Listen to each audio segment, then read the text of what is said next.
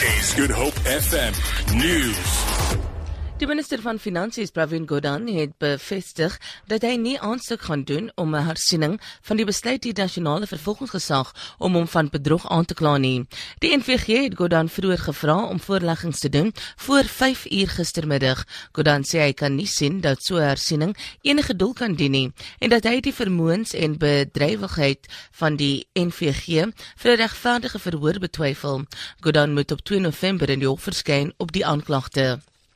Die Universiteit van Kaapstad het bevestig dat die polisie 4 studente vasgetrek het wat houers met riool na die kampus vervoer het. 'n Woordvoerder vir die universiteit, Elijah Mholola, sê die studente is by die ingang van een van die kampusse aangekeer. Vroeger is nog 2 studente in hegtenis geneem nadat betogende studente opnuut met veiligheidswagte op die kampus slaags geraak het.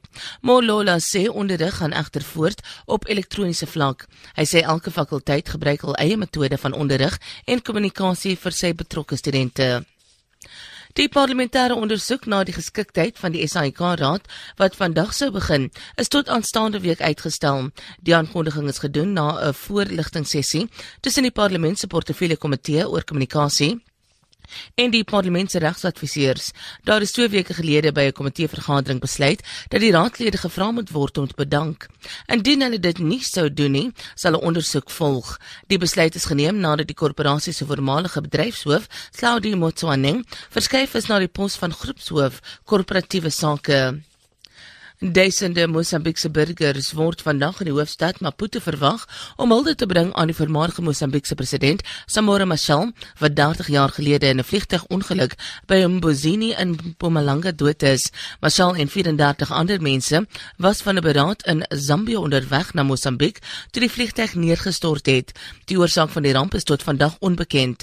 Die Mosambiekse president Philippe Nyusi sal sy landsburgers toespreek. Vroeër van dese week is 'n gedenkdiens vir Machel op Mbuzini gehou. Adjunkt-president Cyril Ramaphosa het in sy toespraak die belangrike rol beklemtoon wat Machel gespeel het in die bevryding van ander Afrika lande. Vir Good Hope FM nuus, ek is Rosenburg.